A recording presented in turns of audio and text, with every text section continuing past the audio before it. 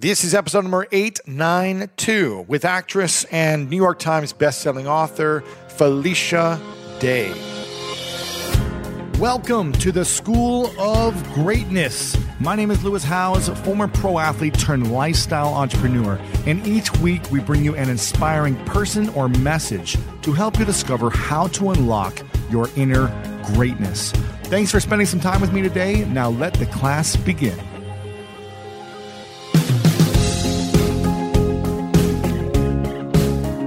A couple of quotes I want to share with you in this episode. This is from Gary Zukov. Scarcity of self-value cannot be remedied by money, recognition, affection, attention, or influence.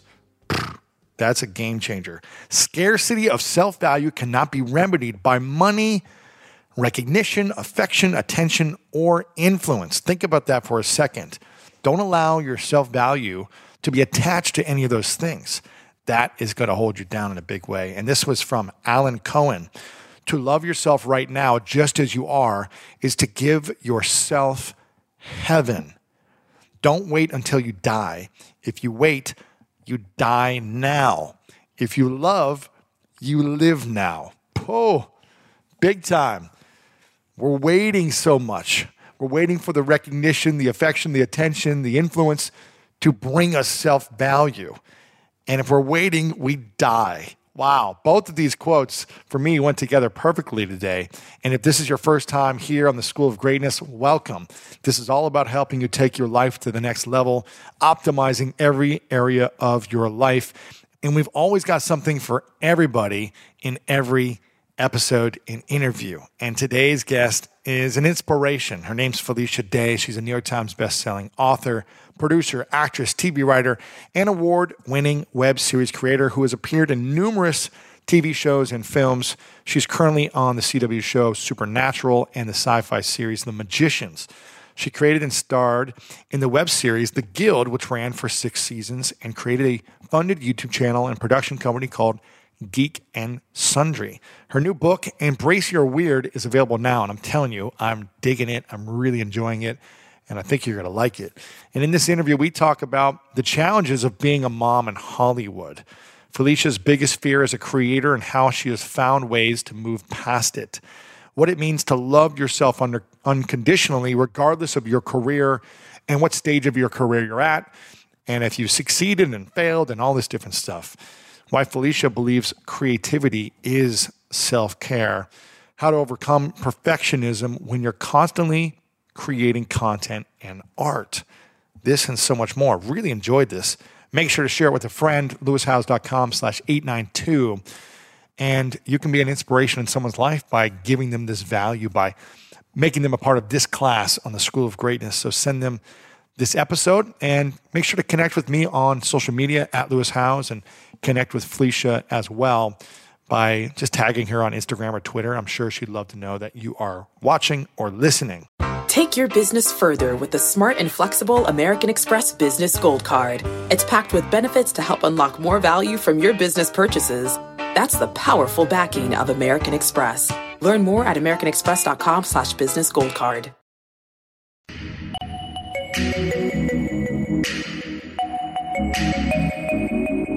Welcome back to one of the School of Greatness podcast. Excited. We got Felicia Day. Good to see you. Hey, what's up?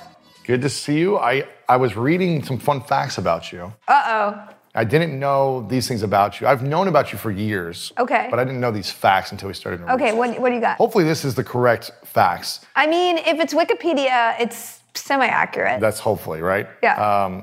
So you got accepted to Juilliard as a violinist? Is that correct? The pre-program. So when I was 14, I got accepted to the feeder program that goes into Juilliard. So yeah. Do you still play violin? You know, not very much. I got it out the other day. I have an almost 3-year-old, and I wanted to start playing for her to kind of inspire her to learn music. And she's like, Mama, too loud. But you know, it is one of my resolutions for 2020 to at least play consistently a little bit more, because I think it actually makes me happier, because I'm very good at that. And when you're in Hollywood, you don't really feel good about anything. Because you're always, chasing the next gig? Yeah, exactly. So I'm like, you know what? Just have a little bit of, you're good at this in your life. And so I think I could do that with violin. So I'm gonna double down at least a little bit every day. Could you pick it back up after, I guess, years of not playing it? Yeah, that's the funny thing is, if I played for like 2-3 weeks, if I practiced a couple hours for 2 to 3 weeks, I could probably be pretty competent. I wouldn't be at the level that I was because I was very, very, I was a professional level. Elite. Yeah, I was. But I could definitely pick it up. You don't forget it. I think it's the neural connections really stay there. Yeah, my brother's the #1 jazz violinist in the world currently. What? What's his name? His name's Christian House. I've heard of that. What?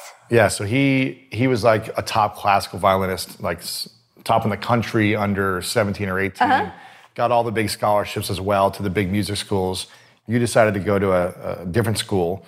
University of Texas, right? Yeah, well, my parents could not afford to move to New York City just so I could go on the week. It was a weekend program, so they couldn't afford to just move to New York because we were a military family and we lived in the South, so it was like that was not going to happen. Exactly. But I did get a full scholarship to college at 15, so it's crazy. I just went. For music?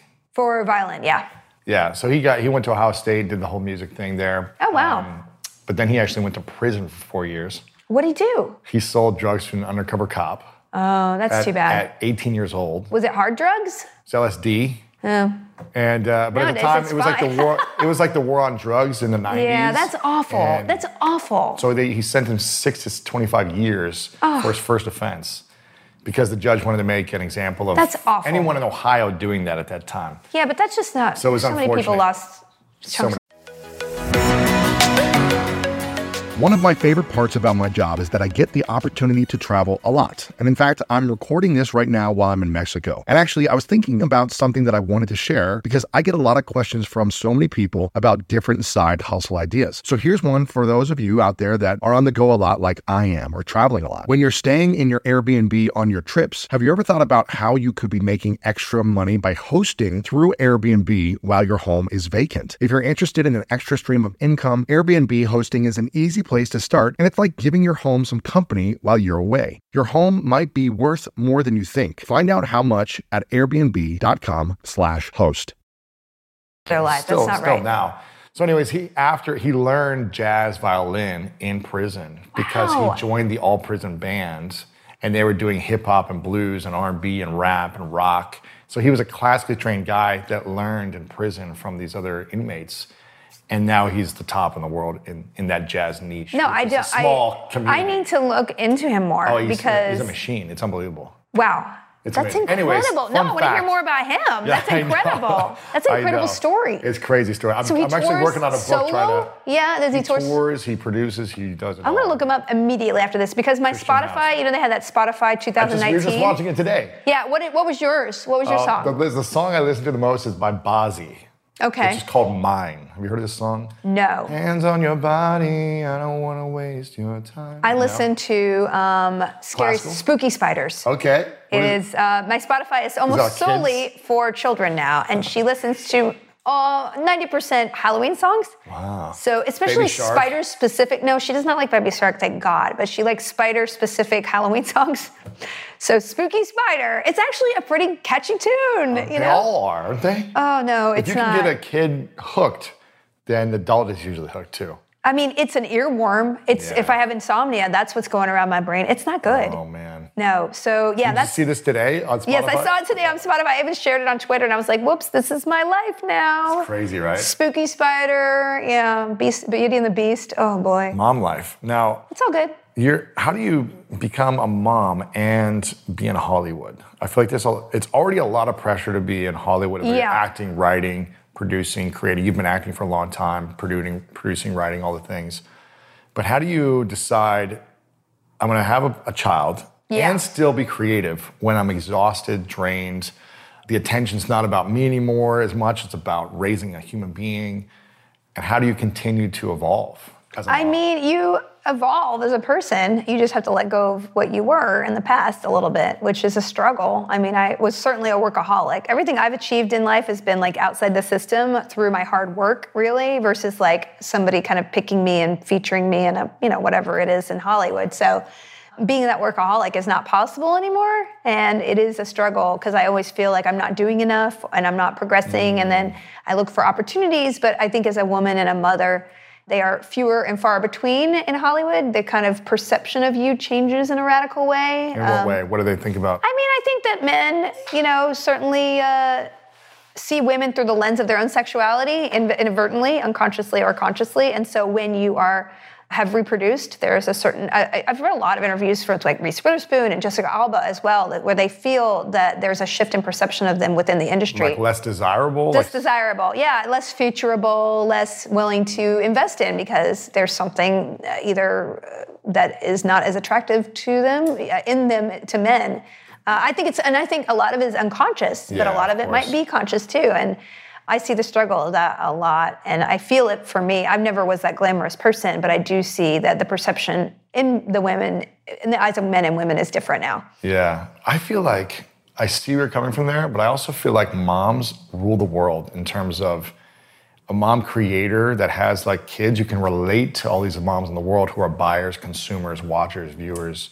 Yeah, if you want to only talk to that, basically you get shunted to a small specific, like I can only talk to other moms, right? And then if you're not, I always found I was not interested in other moms before. I never really held a baby before I held mine. Right. And so I don't want to just be, okay, I have to cater to moms now because that's my business opportunity to grow. I'm like, that's not who I am. I'm a lot of different things. I am a mom and I am passionate about raising her right, but I don't want that to define me as an artist, right? So, I think is anything in life, as you grow and you age, you have to find your new self. And it's one of the bigger transitions in life, I think. So I'm still navigating it myself. Really? But, you just put one foot in front of the other and just keep going. So your daughter's 3, is that right? She will be 3 in 2 months. Okay, so she's almost 3. Do you feel like you've let go of your old identity and you've transitioned into a new identity yet? Or do you feel like you're still in that transition? No, I'm fully in an identity sort of shift still. And, really? I've been working through it. I had a really hard time hormonally weaning my baby. I breastfed her for 2 years. I don't know why I'm telling you this, but hey, I'll tell anybody. It's full of greatness. Yeah, it was really, really tough for my body. Does not respond well to hormonal shifts. So it's been a real struggle to get my sleep back, get my balance back, get any consistency in my life back. And I feel good now. Since my book came out in October, I feel like I've kind of like done it. My book was actually, when I wrote it, was sort of like putting myself back together after I had a baby. Yeah. Because you feel like this was hard to write during that? It was very hard to write because I was going through depression and anxiety and all these things because they were hormonal changes and weaning her, and then also just finding myself. But all the techniques in here were things that I was using to try to be like, okay, who are you? And because all these things in your life that you have to cut out now, what is left? What do you want to be there? And how do we like focus that? Because there's just not time to be everything anymore. If you want to be a mother, and I believe if you want to be a good parent to your child, you have to make room for them, right? Mm-hmm. Were you doing too much before? You were trying to do so many things. Is that what you're saying? Yeah. I had a full-time business. I was a full-time actor. I was also a writer, a producer, a personality. I was doing internet stuff, constant social media. Like all of that on top of each other was not even tenable when I was doing it, But when the baby came, I was like, whoa. This is like, I sense the analogy is like you order a couch off of Amazon or whatever, and it's like 3 times as big as you thought it was. So you're like, how do I fit this in my room and make the rest of the room work ever? And so it still feels crowded, but you just have to cut things out. You have to get rid of that coffee table. You got to get rid of that career. And then like, what is left? Well, you got to put what's important to you in your life. What did you cut out then? I started cutting out. I had a book club that I did online. It was like a romance book club. I cut that out. You were writing it, or you? No. It was an online group that I had. Yeah. That was the first thing I stopped. Then I quit my company, which was really tough because that was my baby. What do you mean you quit? You just said, I'm dissolving the company. You sold it? No, I sold the company in 2014, and I worked there for over 2 years. And then I was like, I can't do this and this. And it turned into a very stressful situation for me. It was like, I was more of an administrator than a creator. So it was kind of time for me to leave anyway. But I knew definitely I can't do the career that I want, which is the creative part, and run the business and have a baby. So I had to let something go. And it was very hard. I can imagine. It was really hard. So cutting things out like that. I'm way less prolific on social media. I don't really do as many web videos on my own, especially. So it's hard. It's very hard. But I think it's a good thing because a lot of us, we dissipate our energies and give it into a lot of places that aren't really important to us. We just do it because it's there or there's opportunity or whatever. Or we want to stay relevant yeah. But at the end of the day, our time is precious and don't spend it on stuff that is not long-term important to you. So actually it's a good thing, but it's really hard to go through. So hard to let go. It's like you're killing your past self. Yeah, a little bit. Every day you're letting something die. That was once exciting. You're distilling it. I like to think about it as putting on pause. You are putting your broth was really full, and now you're just okay, we got to simmer it down to something we can put in a smaller container, right? So I like to think of it like that. Although some days it does feel like dying. It does, right? It feels like death. I mean, what's your biggest fear over the last few years as a creative, as an artist, as an actor? That there's not opportunity to grow and innovate, I think, I'm the kind of person who I'm fueled by innovation. I'm fueled by being on the cutting edge. Yeah. And I think right now we're in a lull of it. Podcasting to me is kind of where the industry has, but it was cutting edge 3 years ago, 4 years ago, 5 years ago. Now it's saturated. Now it's very saturated. 700,000 podcasts. And I really admire people like you who've been in it. You're dedicated. This is your thing. But now it's almost like people, dilettantes, jumping in, just like web video, just kind of having their say and being like, ooh, it's hard. Let me get out of here. That doesn't serve your audience and it doesn't serve you as a creator, right? So, I'm kind of always searching for what is it that's new and exciting and out of the box and introducing something different to people. And so, I haven't found that thing yet, but I have a lot of creative things I'm working on while I look for that. Is it challenging to have a bunch of projects going and being a leader on a show and being on a show for a while and creating these different things and then not have something for a while?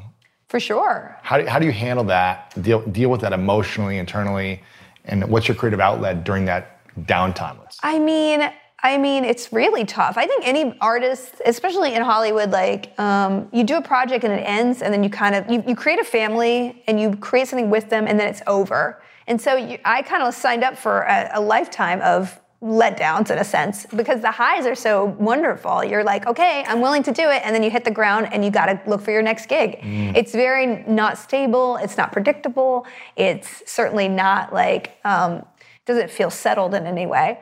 But it's what I would do over any, regular day job because I can't, that makes me feel very confined, and some people love that stability. And I kind of envy that. Right. That's just not for me. But yeah, when the bottom drops out from under you, you're just like, well, what do I do now? And so I guess you've got a lot of famous friends that you've worked with who are probably doing big things on the cover of magazines. How does that make you feel? Do you judge yourself or compare yourself to other people that are friends that you were maybe bigger than at one point? And how do you manage that comparison game? I talked about this in my book a lot. The whole jealousy section is one of my favorites because you have to know somebody's journey. And the fact that I do know a lot of famous people, I know that they have a lot of downs. I know that no matter the they bounty... had 10 years of nothing, maybe, or whatever. Or they're on top of the world and they're not happy, There's no... I think the one thing that I can take away from life, if I had $100 million tomorrow, I don't know if I'd live that much differently. Yeah. And so we have to be happy with that and then think about well, what would I do if I had all that? Well, there's small changes in my life that I can do. It's one of the exercises in my book. It's if you won the lotto tomorrow, what would be different? Mm-hmm. And then how can you take one of those things in your life? Because I think it's not as radical as you think. Because I think, you see people consume everything in this town. And yet I don't think all that consumption makes anyone happy. Having the prettiest clothes, having all the nails in the hair and the shoes and the vacations in the house. They have just as many, the people like that have more problems, I think, because their values are not in the right place. And so I hope that each person, no matter what their status or financial level or fame level, they have that sort of thing where they're like, well, what is really important to me? Let's put our time into that, because ultimately that's what we're all going to regret on a deathbed, right? Exactly. And I know a guy who won about $400 million on a lotto, a young guy that I've been helping out and kind of guiding the last few years since he won. And it didn't really change his lifestyle, He doesn't have to work anymore, but it doesn't make him more productive or more meaningful or happier. No. He still has to find value, find meaning in his life and grow and learn and develop meaningful relationships. Yeah. And find people that like him, not for his money. So that's, I mean, especially in LA, like when you ebb and flow in fame and influence and stuff, people are attracted to you because, I don't even know if it's conscious. It's like that you can do something for them or they want a piece of what you have. Yeah. And when that success goes up and down over the years, you see people disappear, right? Has that happened to you? Where you're of course. Yeah. I mean, on a big show for a while. And or I'm doing, very pioneering stuff and people want to be around you and then they just like zip out, and it's fine because that as long as you use it as a lesson, like, oh, I need to invest in the people who pick me up at the airport if I can't afford to get picked up, right? Not the people who are fancy or give me, free gifts or are make me look exciting or they want to be a part of what I'm doing. Those are not people who are there for you. You need people who are there for you when the lowest of lows. Yeah. Because when you're the highest of highs, you get really saturated with people. When's the lowest point for you? When's it been the lowest point for you? I've had a couple, like earlier this year really was quite hard. And I realize now in retrospect, it was really a hormonal thing after weaning my baby, but I really genuinely was like, I think I'm going to move on and figure something else out because... From what, like acting? From all of this. No way, really? Yeah, I was like, I could very easily run a coffee shop and be very happy. Right. I'll have like a board game night, karaoke, some music. Hey man, we'll do community service. Yeah. Exactly. And I'm like, well, what is different? I think especially when you're in an industry where your self-worth is based on what other people value you as, ultimately you have to value yourself. You have to be like, I'm awesome if I'm a barista or I'm an actress. And if you can have that core, and I'm not saying that I have a consistent core of that, but that's what I strive to do every day. How do you get to that place? You have to lose everything and you have to feel like you have to feel like the ultimate failure. You have to feel like, I think you really just have to get to the point where you can get out of your own way and realize that you are valuable and you should love yourself no matter where you are in life. And if you can get to that place where you have unconditional love for yourself, I truly believe that you will find the path that you're meant to do. Because then you're not making decisions of, if I do this, I'll get to this in my career and that person will like me, right?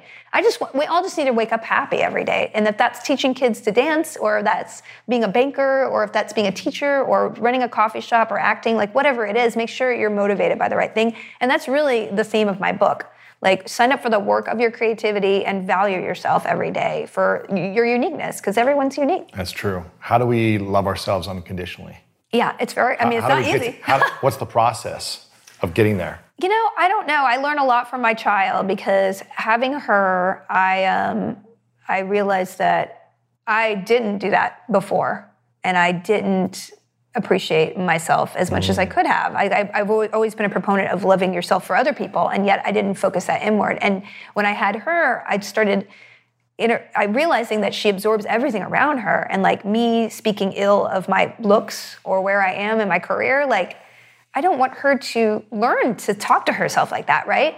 And so you see these things that we obviously have learned in our life. No one is taught as a 2-year-old to not love what they do and be criticized. You know what I'm saying? These are things that are the outside world imposes on us, either parental or whatever. And so I'm hyper conscious of that, and then that makes me be hyper conscious of the thoughts that I send into my own brain. So really, having a baby, yes, it crumbled everything I am, but it made me put myself better in a more functional way. And then yes, I might not be as successful or fancy, but it's okay because ultimately I'll be a happier person on my deathbed. Yeah, exactly. I'm all about that deathbed. I know, right?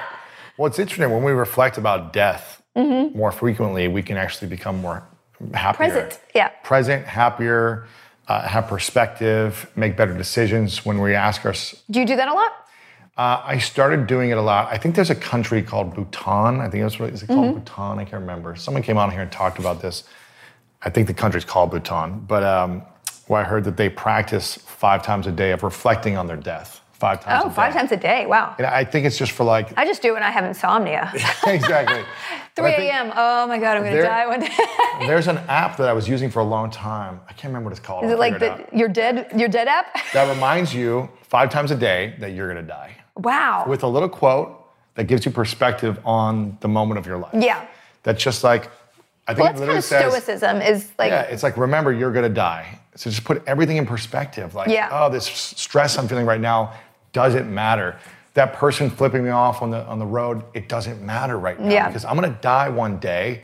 Let me make the most out of this. Let me get the most juice out of my life and have more joy over pain. 100%. Because these little moments don't matter to get upset, to get frustrated, things like that. So What did you learn from your daughter about creativity and something that you didn't ever know about creativity or you forgot? I learned a lot from her, and like a lot of this book is about seeing a child just come out of me and be like, I am who I am, but I have to find out who I am. It's weird. Like, we're all born a certain way, but we have to learn who we are. It's literally we're our own life's homework, right? Yes. And so, along the way, what you learn can warp what you are, I believe. So I always want to be, here to allow her to be whatever she wants to be.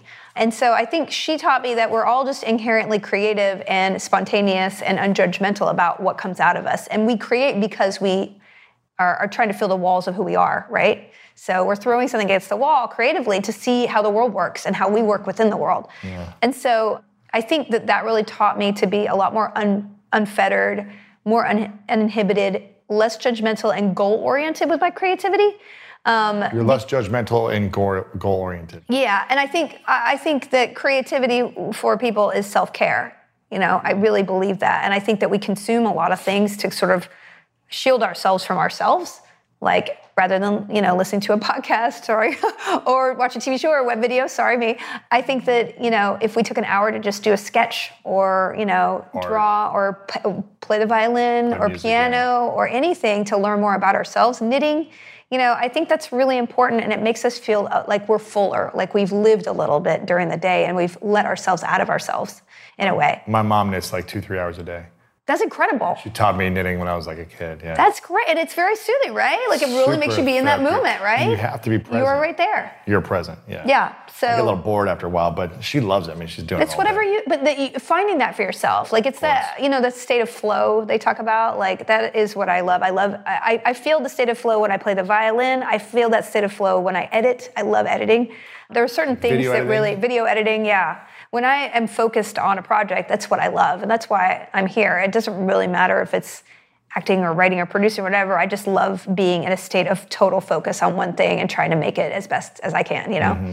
So, yeah, that's what she's taught me, and I have a lot more to learn from her, and she, hopefully I won't warp her into something that she doesn't want to be. Like, that's my goal. I just want her to find herself and not push her in a direction that she doesn't want to go necessarily. Do you feel like you're more productive because you're more focused with your time? No.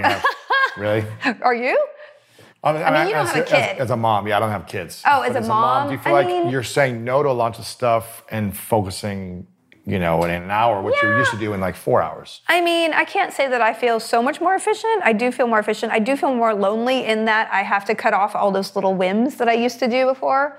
I do feel loneliness is something. Activities and like little quick meetups with friends or whatever. Yeah, those kind of things. Like, hey, come out for a drink or come see my play. Those things really are the things that go. And it is a sense of loneliness, I think, that I have recently realized I need to battle a little bit. Wow. So I'm going to take a class and I'm going to be able to say yes, once a week to something like that you're talking about. But our instinct is there's so little time. We're just scrambling, and just it's like trying to get ahead of something that's trying to crush you, the Indiana Jones kind of thing.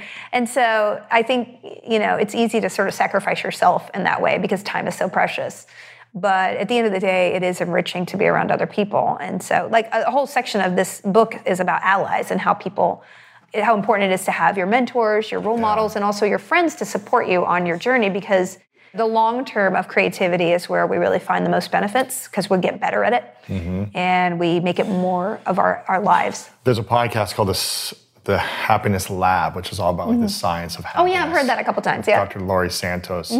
And she talks about, even though people say that they're introverted and they like their alone time, there is direct correlation to being alone and being unhappy. Like the more introverted you become, but every time you're around someone else, even if you're uncomfortable, even if you didn't want to talk to that person, you feel happier, you feel connected, you feel more purposeful, meaningful life when you speak and connect with other people. I think it's a combination. I think, you need alone time too. But I think I'm interested in that because there's also another book called Quiet. I can't remember her name, but it's all about how introverted people. Sarah Kane, yeah. And I love that book a lot because there are a lot of, misnomers about being introverted. I mean, I'm certainly a person who, if I go to a party for an hour, I need to recharge. I'm not like, that was awesome. Like, I'm like, okay, that was fine, but I'm so tired right now. I need to just be in silence. So that's just me. And it's also just about a journey of getting to know what activates you and what works for you, and not doing things because someone's told you to do it, right? I think a lot of that with creativity, it's like, especially with writing, it's been a long journey for me trying to figure out how I best work as a writer, and not judging the way that I work. It's like, well, it's not good enough. You're too slow. No, nobody does it that way. You need an outline before you start writing. Like, all these rules. Right. It's really about being gentle with ourselves and figuring out, like, okay, I actually work really well if I, am in my PJs, or I go down to McDonald's. Like, what makes you? I have to write on something. I have to work on something like it's clay. I have to go back and mold it and I'll go over here and then I'll come back to it. That's not how a lot of writers work. It's a longer process. But when I started embracing, like, okay, what makes me work well? That was exciting, because then I'm really being true to myself. And then I was just better at working, I think. You were better, yeah. Yeah. On a scale of 1 to 10, how creative do you feel like you are right now in your life? Wow. I'd say like a 6 or a 7. I'm pretty good. I was recently discussing with somebody, I used to make web video, and I would make, especially from like 2011 to 2017, I would make 5 to 10 videos a week. I would oversee them in some way. I would You may not act in them, but you would. I would not necessarily be in all of them. I would produce them. I would be reading development material to make more videos. I would be giving notes on scripts. I would be giving notes on edits. I would be giving notes on design for the, so I was constantly being barraged. And like, I was talking to somebody, and she's like, oh, it sounds like you were on a high, because you constantly were creative. You were in this environment where you could just be poo. Like, I have an idea. Let's go. Let's see the reaction immediately. And so it was almost like being addicted to that sort of drug, yeah. It was almost a drug, yeah. And so, it's taken years for me to figure out, like, okay, there is another way to operate, and you shouldn't compare that feeling to what you have now, because it's going to be different. You're not getting that dopamine hit of like, great, we made something. How do people react? Okay, let's go to the next one. I don't have that anymore. So that realization that I was addicted to that kind of feedback is really important, and has allowed me to be like, okay, I'm working on something for the next 6 months. And then just like this book, I worked on it for a year. It's out. It was amazing to release. Now I'm ready for something new. It's a different pace of living. It's a different pace of creativity. Yeah. And it's been sort of like but now that I'm getting into it, I feel like, oh, I think this will be more long-term satisfying, because I can put more time into something, right? Yeah, I feel like the majority of people, creatives right now, are probably addicted to that. Let me post on social media and get a quick reaction, and excitement around that quick post or video or whatever it may be. Whereas there's a book called Deep Work, I think it's called, where it's about actually diving into the deep work and having the time to spend a month, 6 months, a year on a project that takes time and love and massaging and all these different things, is where we create more meaningful Well, it lasts joy. for a long time. And my philosophy around web video was always trying to make more evergreen content. I'm really proud of that. Like, a lot of the videos that I made around Magic the Gathering or tabletop games, or, these are things that people watch today. They're more evergreen. That was always my philosophy about my web video. The Guild is 10 years later, it's still on Netflix, right? Amazing. So like, that investment of time and that vibe was, it really, I became more unhappy when the industry kind of pushed me toward making more disposable content. Because that's just not that's like topical for the week. Yeah, which is great. That's just not the thing that made me happy. And it took a while to realize that, right? So my kind of backpedaling, and it's different venues now, because that kind of web video isn't made right now. Yeah. It's more just TV or podcasts right now, which is fine. But, putting my efforts into books and other formats in a longer term way, it makes me impatient sometimes, but I'm like, I know that when I finish this book will last forever. Yeah. I will be proud in 10 years to give it to someone, because it's evergreen. Exactly. So it's great. Oh, thanks. How do you overcome the need to be perfect as a creative, and how do you overcome self-doubt when you're working on a creative project, especially in Hollywood and with this world? Do you have a lot of self-doubt, or? I have an analogy to that. I talk about it a lot in here, about how anxiety and fear of failure and all these things, but I recently was thinking about it as a way of like Google Maps. When we're looking at a project or a city, in our world, right? A project could be a city. You have to be at the right magnification level at the point where you are in the creative process, right? So you cannot be like zooming out to worldview and looking at your project all the time, because then you're paralyzed. You're second guessing everything. Yeah. You're either or you're being like, I gotta just retool the whole thing. Let's redo the whole plot. No, scratch it. I've done throw it away. Yes, just throw it away from scratch, because you're just looking at it from a perspective or someone else's perspective, you know? And I talk about this a lot. You gotta be in it. You gotta honor the process and know that you're gonna do bad work to get to the finish line. You gotta get to the finish line before you get to go back to the beginning. And you can't look at the whole thing in too wide a lens too early, or you'll ruin everything. Because no, it's not ready to be looked at right then. You're only 10% into it, man. You cannot look at it from that kind of worldview. So, what did you say? You got to be at the finish line before you can go back to the beginning? Yes, you have to get to that's the number one thing for creativity I've learned. You got to finish it in order to go back to the beginning and fix it. So it's not just I finished it and it's done. Oh no, no judgment. You're probably not working hard enough. Right. It's the editing, it's the refining, it's the stepping away and coming back. It's having a life experience moment and reflecting. Yeah, and working through it and learning something about yourself, having gone through the finish and being like, okay, this is what I wanted to say. How do I make it better, right? I mean, I'm not saying that anybody can, I've done things where I did a first draft and I'm like, it's done, like very, very rarely. Most of the time it takes a lot of work, but you have to be brave enough to just do the bad work to get to the end and then go back and fix it. That's what I believe. And that's what I talk about in my book a lot. Isn't that hard though, to be doing something, writing a book, and the first draft and being like, gosh, this really sucks. How do you not judge yourself and have this desire to doubt, like, I shouldn't put this out. I can't keep working on this. It's never going to be what I want it to be. I'm comparing it to someone else's book. All of those things are just those are the voices you don't listen to, right? Yeah. You have to look at it as a process, and you have to look at it as the end result I would be happy regardless of whether this is successful or not, right? That's where that inner satisfaction comes, because you did the best work you could. And you can't let that critic start talking until you know that you're ready to step away from it. Then that voice can take over. Otherwise, first draft is a first draft. You're not embracing the fact that it's work. And that's what I talk about in this book a lot. Creativity is work. It's not just like some muse coming out all sexy out of you and just this artist. Yeah, exactly. And it's like, it's done. It just came out of me. I didn't work at all. That is not realistic. It's this weird perception we have of genius. But and I said in the book, Lin-Manuel Miranda took 6 years to write Hamilton. How many drafts do you think he did of everything? Hundreds. I just read this wonderful book. I can't remember the name of it, but it's a book. The author took 15 years to write it, and he kept going back to it and just ripping it apart and rewriting it. And it won a Booker Award. It won a bunch of things, but he couldn't let it go because it meant something to him. But he would finish it and then walk away, and then he'd be like, rip, and he'd go back and he'd keep working on it, and it was brilliant. But 15 years. So you can't expect everything to be perfect, right? Yeah. At the end of the day, you have to move on. You have to do something and move on, right? You can't grow if you're working on one thing for 20 years. So it really is about having people outside you as sort of touchstones of okay, help me decide whether I move on. Help me decide how many more drafts of this do I need to do. Yeah. Help me know that if releasing this now will make me a better artist, or it will devastate me because I released it too early, right? And so sometimes you can't know that. You just need your outside help. Mentor. You have a whole chapter on mentors. Yeah. You have a chapter on enemies too, right? Over half the book is about enemies. It's about fear. The enemies are anxiety, fear of failure, procrastination. Yes. Those are the enemies. Powerlessness. Yeah. Jealousy.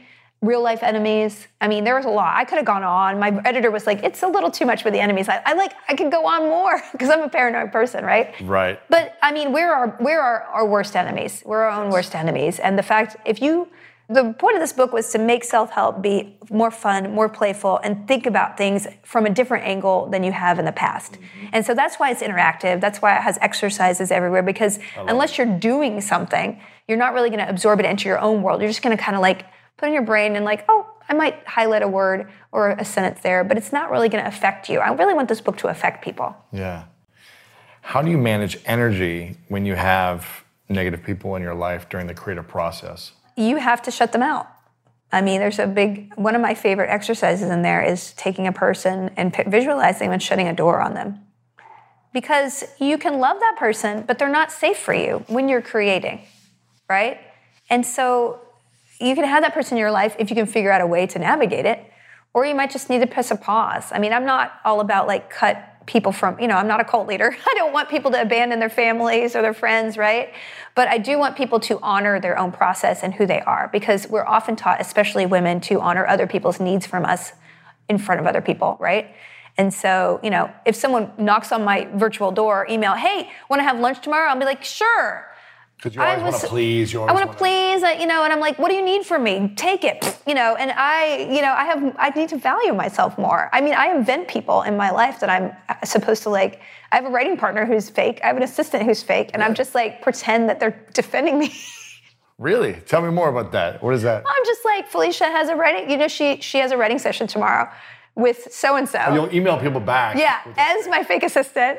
No way. That I have an appointment with a writing partner who doesn't exist. Wow. Because you need to protect your and peace. Also, and people are not like, will not honor you if you're doing something for yourself. If I told you, hey, I can't meet with you, I have to write, you would be like, I've got a massage. Yeah, a massage or something. You would be kind of pissed that I was not giving my time to you, but more than if I said, I'm sorry, I have a writing partner I'm writing with, right? Yeah. There's a weird prior commitment, yeah. I have a prior commitment with another person, not myself, right? Isn't that weird? Crazy. It's really weird. So now I know when I email you next time, if you're going to blow me off, if there's really Janet said, there's a real Felicia's reason. writing with Sean tomorrow. I'll be like, okay, I remember now. Janet and Sean don't exist. They don't. Are those the people's names? No, I changed them. You change them up every few months? Got to mix up. Okay. So you cut people out, you have an imaginary door, you shut the door. Yeah. And that helps you, protect your inner peace, or that it's a physical barrier? I think so. I mean, I don't know. When you create, don't you feel like there's somebody that you're trying to please when you're creating? I think I'm always trying to give to people. And so this conversation right here is probably really powerful for me to listen to, because I'm always trying to contribute to other people. I'm always wanting to say, how can I support you? How can I give? What's the challenge you have in your life that I want to solve your problems. Connect someone to you or listen to you for hours. And then I'm like, my whole day is gone. Yeah. And I start working at like 7 o'clock at night because I've just been giving all day to other people. Yeah. So I need to I feel that a lot. I do the same thing. I feel most important when I'm of help to other people. There's a reason why I played a lot of assistants on TV, because I do have that eager, like, I will do anything for you. I don't exist except for you. And yet that's a terrible way to, it really is. I'm telling myself this, and it's a struggle that I deal with. Like, I am not honoring myself. What happens when all the pieces that are useful to other people are gone? Well, are they going to be there for us?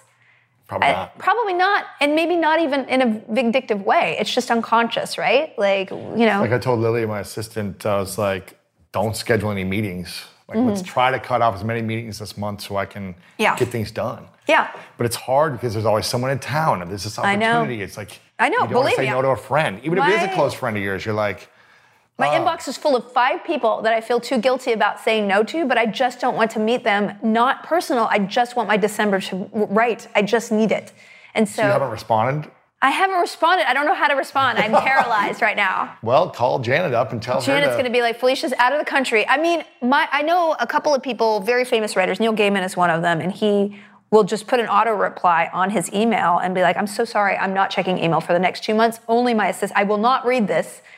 Please contact me again in January. And a lot of that, I did that for a while, and it really does work, because if you're a friend, you'll know, he's doing his work. I want his work. It's so hard. It is very, very hard. But I think ultimately, what are you going to show for yourself at the end? Yeah, I know. Other than just giving yourself to everybody. I know. Right? Having your attention and your time like spread out too thin. Yeah, and then you won't have as much to give people, right? You won't be as successful. You won't be as productive. You won't be as creative. Then you're not useful to them as much. So really, if you could think about it like that. Right.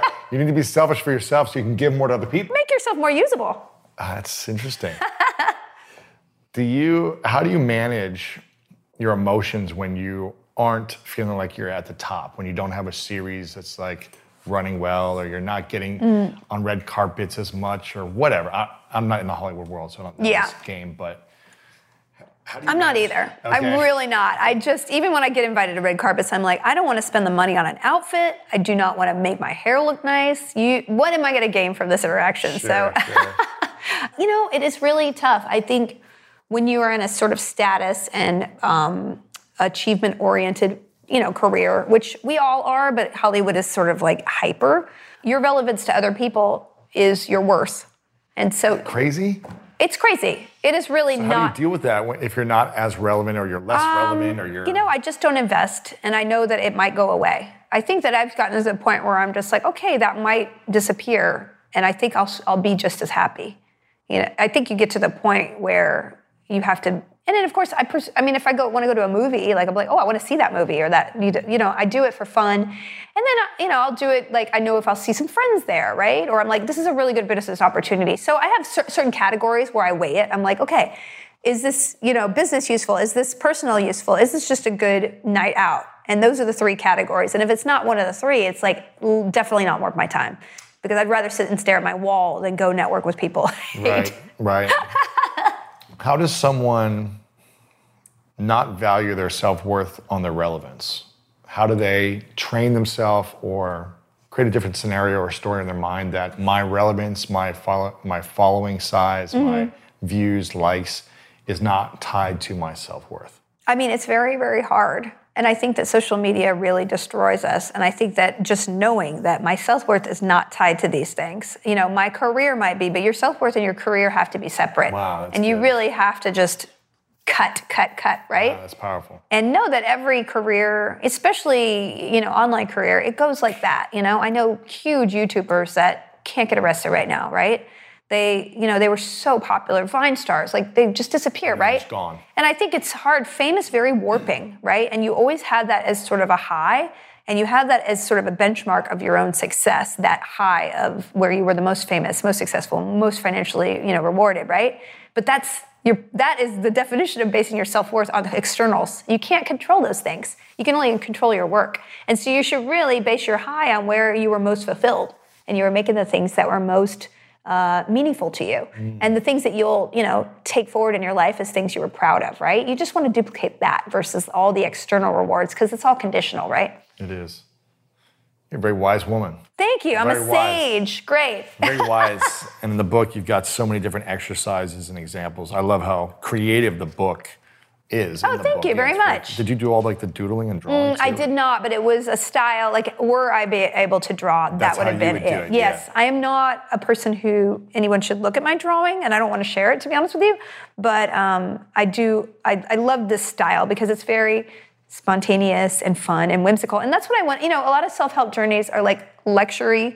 They're very holier than thou. They're almost shaming sometimes, or they're like super God-driven, like spiritual, ooby groovy, and I'm like, God bless you if you feel like you need a spirit to enter you to get into this. Like, it's not my style. So I just wanted to do a funny, fun, self-effacing, whimsical, and playful. I just want people to feel very playful and encouraged at the end of this book. I love it. I've got a couple questions left for you, but make sure you guys get the book before I ask the final questions. Okay, great. It's called Embrace Your Weird, Face Your Fears, and Unleash Creativity. I feel like there's more and more actors and celebrities who are coming out with self-help memoirs and books to help people, and I find it powerful because there probably is a lot of stress and overwhelm that actors go through that they have to do the work on themselves to just get through it and be happy and be joyful. And yeah, well, I wrote this book because I wrote a memoir many years, in 3 years ago, called You're Never Weird in the Internet Almost. And that, in writing through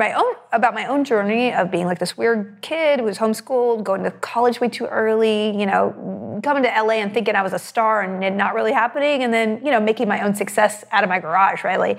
And that journey, people, I would get people telling me all the time that really made them start creating something themselves. And it also made them get help for anxiety and depression. I think especially anxiety, I battled my whole life. And I didn't really realize how much it ruled my life until I started becoming a little bit more cogent of my behavior and how it affected me.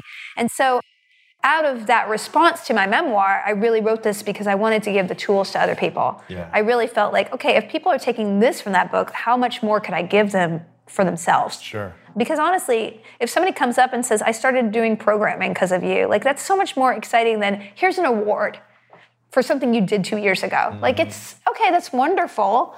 And it might open opportunities business-wise, but it's not like I feel good as a human being, right? Sure. And so that's why I wrote this book. I really feel like it's something that, the people who've read it are like, I'm getting it for my daughter and I'm getting it for my, husband and my aunt. And I'm like, this is great because you're spreading joy. And if that kind of can go through person after person, like that's way better to do with my time. So much more fulfilling. Yeah. When you make an impact on one person's life and they see a result because of something you created for them. So. Well, I mean, that's one of the points I make in the book, like in the critic section. Like, yes, you might make something and release it into the world and people loathe it. It might be awful, but you don't know how that awful thing you made, quote unquote, could affect another person and make them go make something else that may change the world. You don't know. True. So your creativity doesn't need to be judged. It just needs to be out there for yourself. Yes.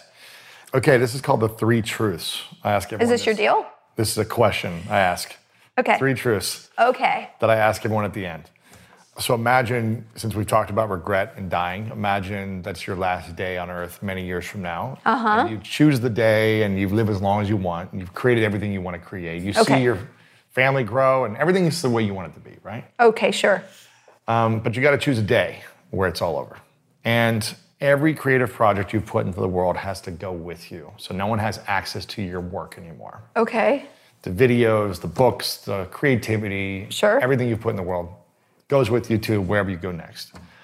But you get to leave behind 3 things you know to be true about your entire experience on this earth. 3 lessons, 3 truths. Okay. And you can write them down and that's all people have to remember you by are these 3 truths. What would you say would be yours? Wow, this is a complicated question. I think as a person who's been in the world of fame and recognition, I heard this great Jenny Leno quote about Conan O'Brien, and Conan O'Brien was like, I feel like people aren't going to remember me, and Jay Leno was like, nobody cares, you're forgotten. Just live for the moment, right? Nobody will care after you're dead. They might not care next year. And that's when I go down a street and I see a person's name on a building or a street, I'm like, does anyone care about that person? Nobody cares. Nobody cares about Century City. I don't know if it's Mr. Century or what. It's like no one cares. That name might be there, but no one is thinking about who that person was. It's just your name. So what is the point of achieving all that, right? So I guess my message would be like, the only people worth investing in are the people who will be with you when you're dying. Your weirdness is your superpower. And the only way you know you're alive is to create. That's cool. The only way you know you're alive is to create. Yeah. Why is that? Because, like I said, this is what I learned from my daughter. Like, when you're creating, it's like a bat flying around by sonar, and they send their sound out, and it bounces off things and then comes back to them and tells them how the world works. That's how our creativity is. When we throw our creativity out there, it bounces off the world and comes back to us, and we know so much more about ourselves and the world from it. Wow. You should be Batwoman. That would be amazing. That'd be sweet, right? Isn't there Batwoman coming out? It's not very good. Wait, sorry. Isn't there a movie, Batwoman, coming out? There's a TV show, Batwoman. Oh, TV show. I thought there was a movie, too, coming out. There could be. No, What's-her-face is playing Catwoman. Oh, Catwoman. Catwoman. Zoe Kravitz is playing Catwoman, which I cannot believe. It's going to be amazing. Oh, yeah, she's great. So good. In, what's the show she's in right now? With all the female... Is it Orange is the New Black? No, what's the one with Reese Witherspoon and... Oh, Big Little Lies. That's a great show. Yeah, I haven't seen the 2nd season. I just started Don't look at me watching like that. It's amazing. I haven't finished it. I haven't finished it. Meryl Streep's in it. I got to watch it. She's incredible. I know. But I really liked Zoe from that. She's incredible. I can't wait to see her Catwoman. When is that coming out? I guess it's next year. With who? The new Batman and everything, Who's the new Batman? Oh, it's Robert Pattinson. He's the Batman? You don't know these things? I don't know these things. I got blank. I thought he's going to be great. Wait, Robert Pattinson from... Twilight? He's an amazing actor. He's going to be so much better than Ben Affleck. Oh my God. Ben Affleck was the worst I would rather see George Clooney as Batman any day of the week. But who was the one before? Michael Keaton, amazing. No, after. Christian Bale was great. Christian Bale's unbelievable. I know, but I think Pattinson's going to be amazing. The Dark Knight? Yes. You can't beat that. Agreed, but... It was unbelievable. Agreed, but... Soundtrack? Oh my God. Anne Hathaway is not going to be as good as Zoe Kravitz. I mean, she's incredible. Catwoman, she'll be a good Catwoman. But she could be great. Wow, Batman. So there's going to be a new Batman? Oh boy, you're behind the times, man. You're doing too much self-help. I need to email your Janice or whoever your assistant is and get connected to you so find this out. It's going to be next year. You'll be fine. Okay, cool. Well, Felicia, I want to acknowledge you for a moment before I ask you the final question. I want to acknowledge. There's more? Okay. There's one more question, but I want to acknowledge you for your creative weirdness in the world, because I think a lot of people are afraid to be weird and express their weirdness and to continue to put that out there. And the fact that you are courageous enough to talk about the depression, the anxiety, the stresses, the challenges of being a mom and having the ups and downs of this creative world and the Hollywood world, which is even more pressure. Yeah. It's really inspiring. So I acknowledge you for showing up, for being consistent, even when it's hormonal and weird and you're not, doing what you think you should be doing, but it's really inspiring. So thank you very much. I appreciate that. I acknowledge you for that. I'm going to acknowledge you for being a good interviewer. I appreciate it. I'll take it. Yeah. The final question is, what's your definition of greatness? Oh, wow. Feeling full in your heart like you ate a really big hamburger. Feeling full in your heart like you ate a really big hamburger. Did I see you post something recently about eating a hamburger? No, maybe. My baby will not eat anything but hamburger and fries. Wow. It's not good. She's fine. Oh, that's great. She'll be fine. So the feeling of eating a big hamburger and having that fullness in your heart. Do you know that feeling? Like you've made something? When you go to In-N-Out and you freaking eat it? Yeah, but you've made something. And in your heart, you've done something good. You just feel so full. You're just like, I want to snuggle, I want to snuggle. That's not the most articulate thing I've ever said, but I think we have our par for the interview. This is great. Embrace your weird. Check the book out, Felicia. Thank you very much. Thanks a lot.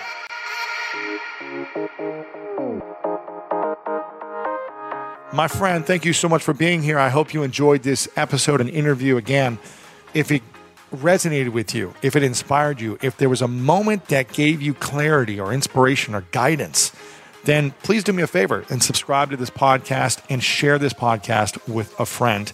You can be a hero and a champion, and you can lift someone up today by just sending them this message with the link in the podcast. That's lewishowes.com/892 for this specific link, or you can copy and paste it on Spotify or Stitcher or SoundCloud or wherever you're listening to it, Apple Podcast, and share that link with a friend. Someone you think that this could help immensely. Send this to a friend or a family member, anyone in your life that you think this could help. And leave us a review on Apple Podcast. I'd love to hear your thoughts. We want to learn how we can make this better. Again, your reviews are like fuel for me. Every time I get a new review, I just get excited to know that I'm impacting people. So the goal for us is to continue to impact more people. If this helped you in any way, then please leave us a review on Apple Podcast. I think we're almost at 6,000 5-star reviews. And share your thoughts over there as well. Make sure to text me, 614-350-3960. And let's stay connected over on my intimate texting community platform where I'm doing giveaways, prizes, inspirational messages every week, all that different stuff. And I'm going to be sharing stuff there that I don't share anywhere else on social media. So stay connected, 614-350-3960. Big thank you to our sponsor today, Calm.com/greatness. Now, Calm has these amazing sleep stories, hundreds of them, and a ton of other content like soothing music from artists like Sam Smith, guided meditations, breathing exercises, and so much more. 60 million people use Calm and use it to get great sleep. That's what this is all about. If you don't have great sleep, it's hard to have a great life. I can tell you that. For a limited time, you guys get 25% off a Calm premium subscription at calm.com/greatness. That's CALM.com/greatness. Make sure to check it out right now. As we get to the end of the year, another podcast year behind us, almost. We're almost complete. I want you to reflect on how far you've come this year, how much you've created, what you've actually done. And I also want you to reflect on the things you missed out on. What did you not do based out of fear? What did you hold back on? What are the things you said you were going to do last January, but you never did and you didn't complete? I want you to think about both of those things. Acknowledge yourself for the things you did, you overcame, and how far you got. And also ask yourself, why didn't I do those things I said I wanted to do? What held me back? And have a reflection moment right now, because as Gary Zukov said, scarcity of self-value cannot be remedied by money, recognition, affection, attention, or influence. And as Alan Cohen said, to love yourself right now, just as you are, is to give yourself heaven. Don't wait until you die. If you wait, you die now. If you love, you live now. I love you so very much. I'm so grateful you're here every single week. We try to bring you the most inspirational icons in the world, the leaders, the world-class athletes, the authors, the people who are doing the research to help you improve your life. And we try to give it to you in an inspirational way. So thank you so much for being a part of this community. It's your family, the School of Greatness family. And as always, you know what time it is. It's time to go out there and do something great.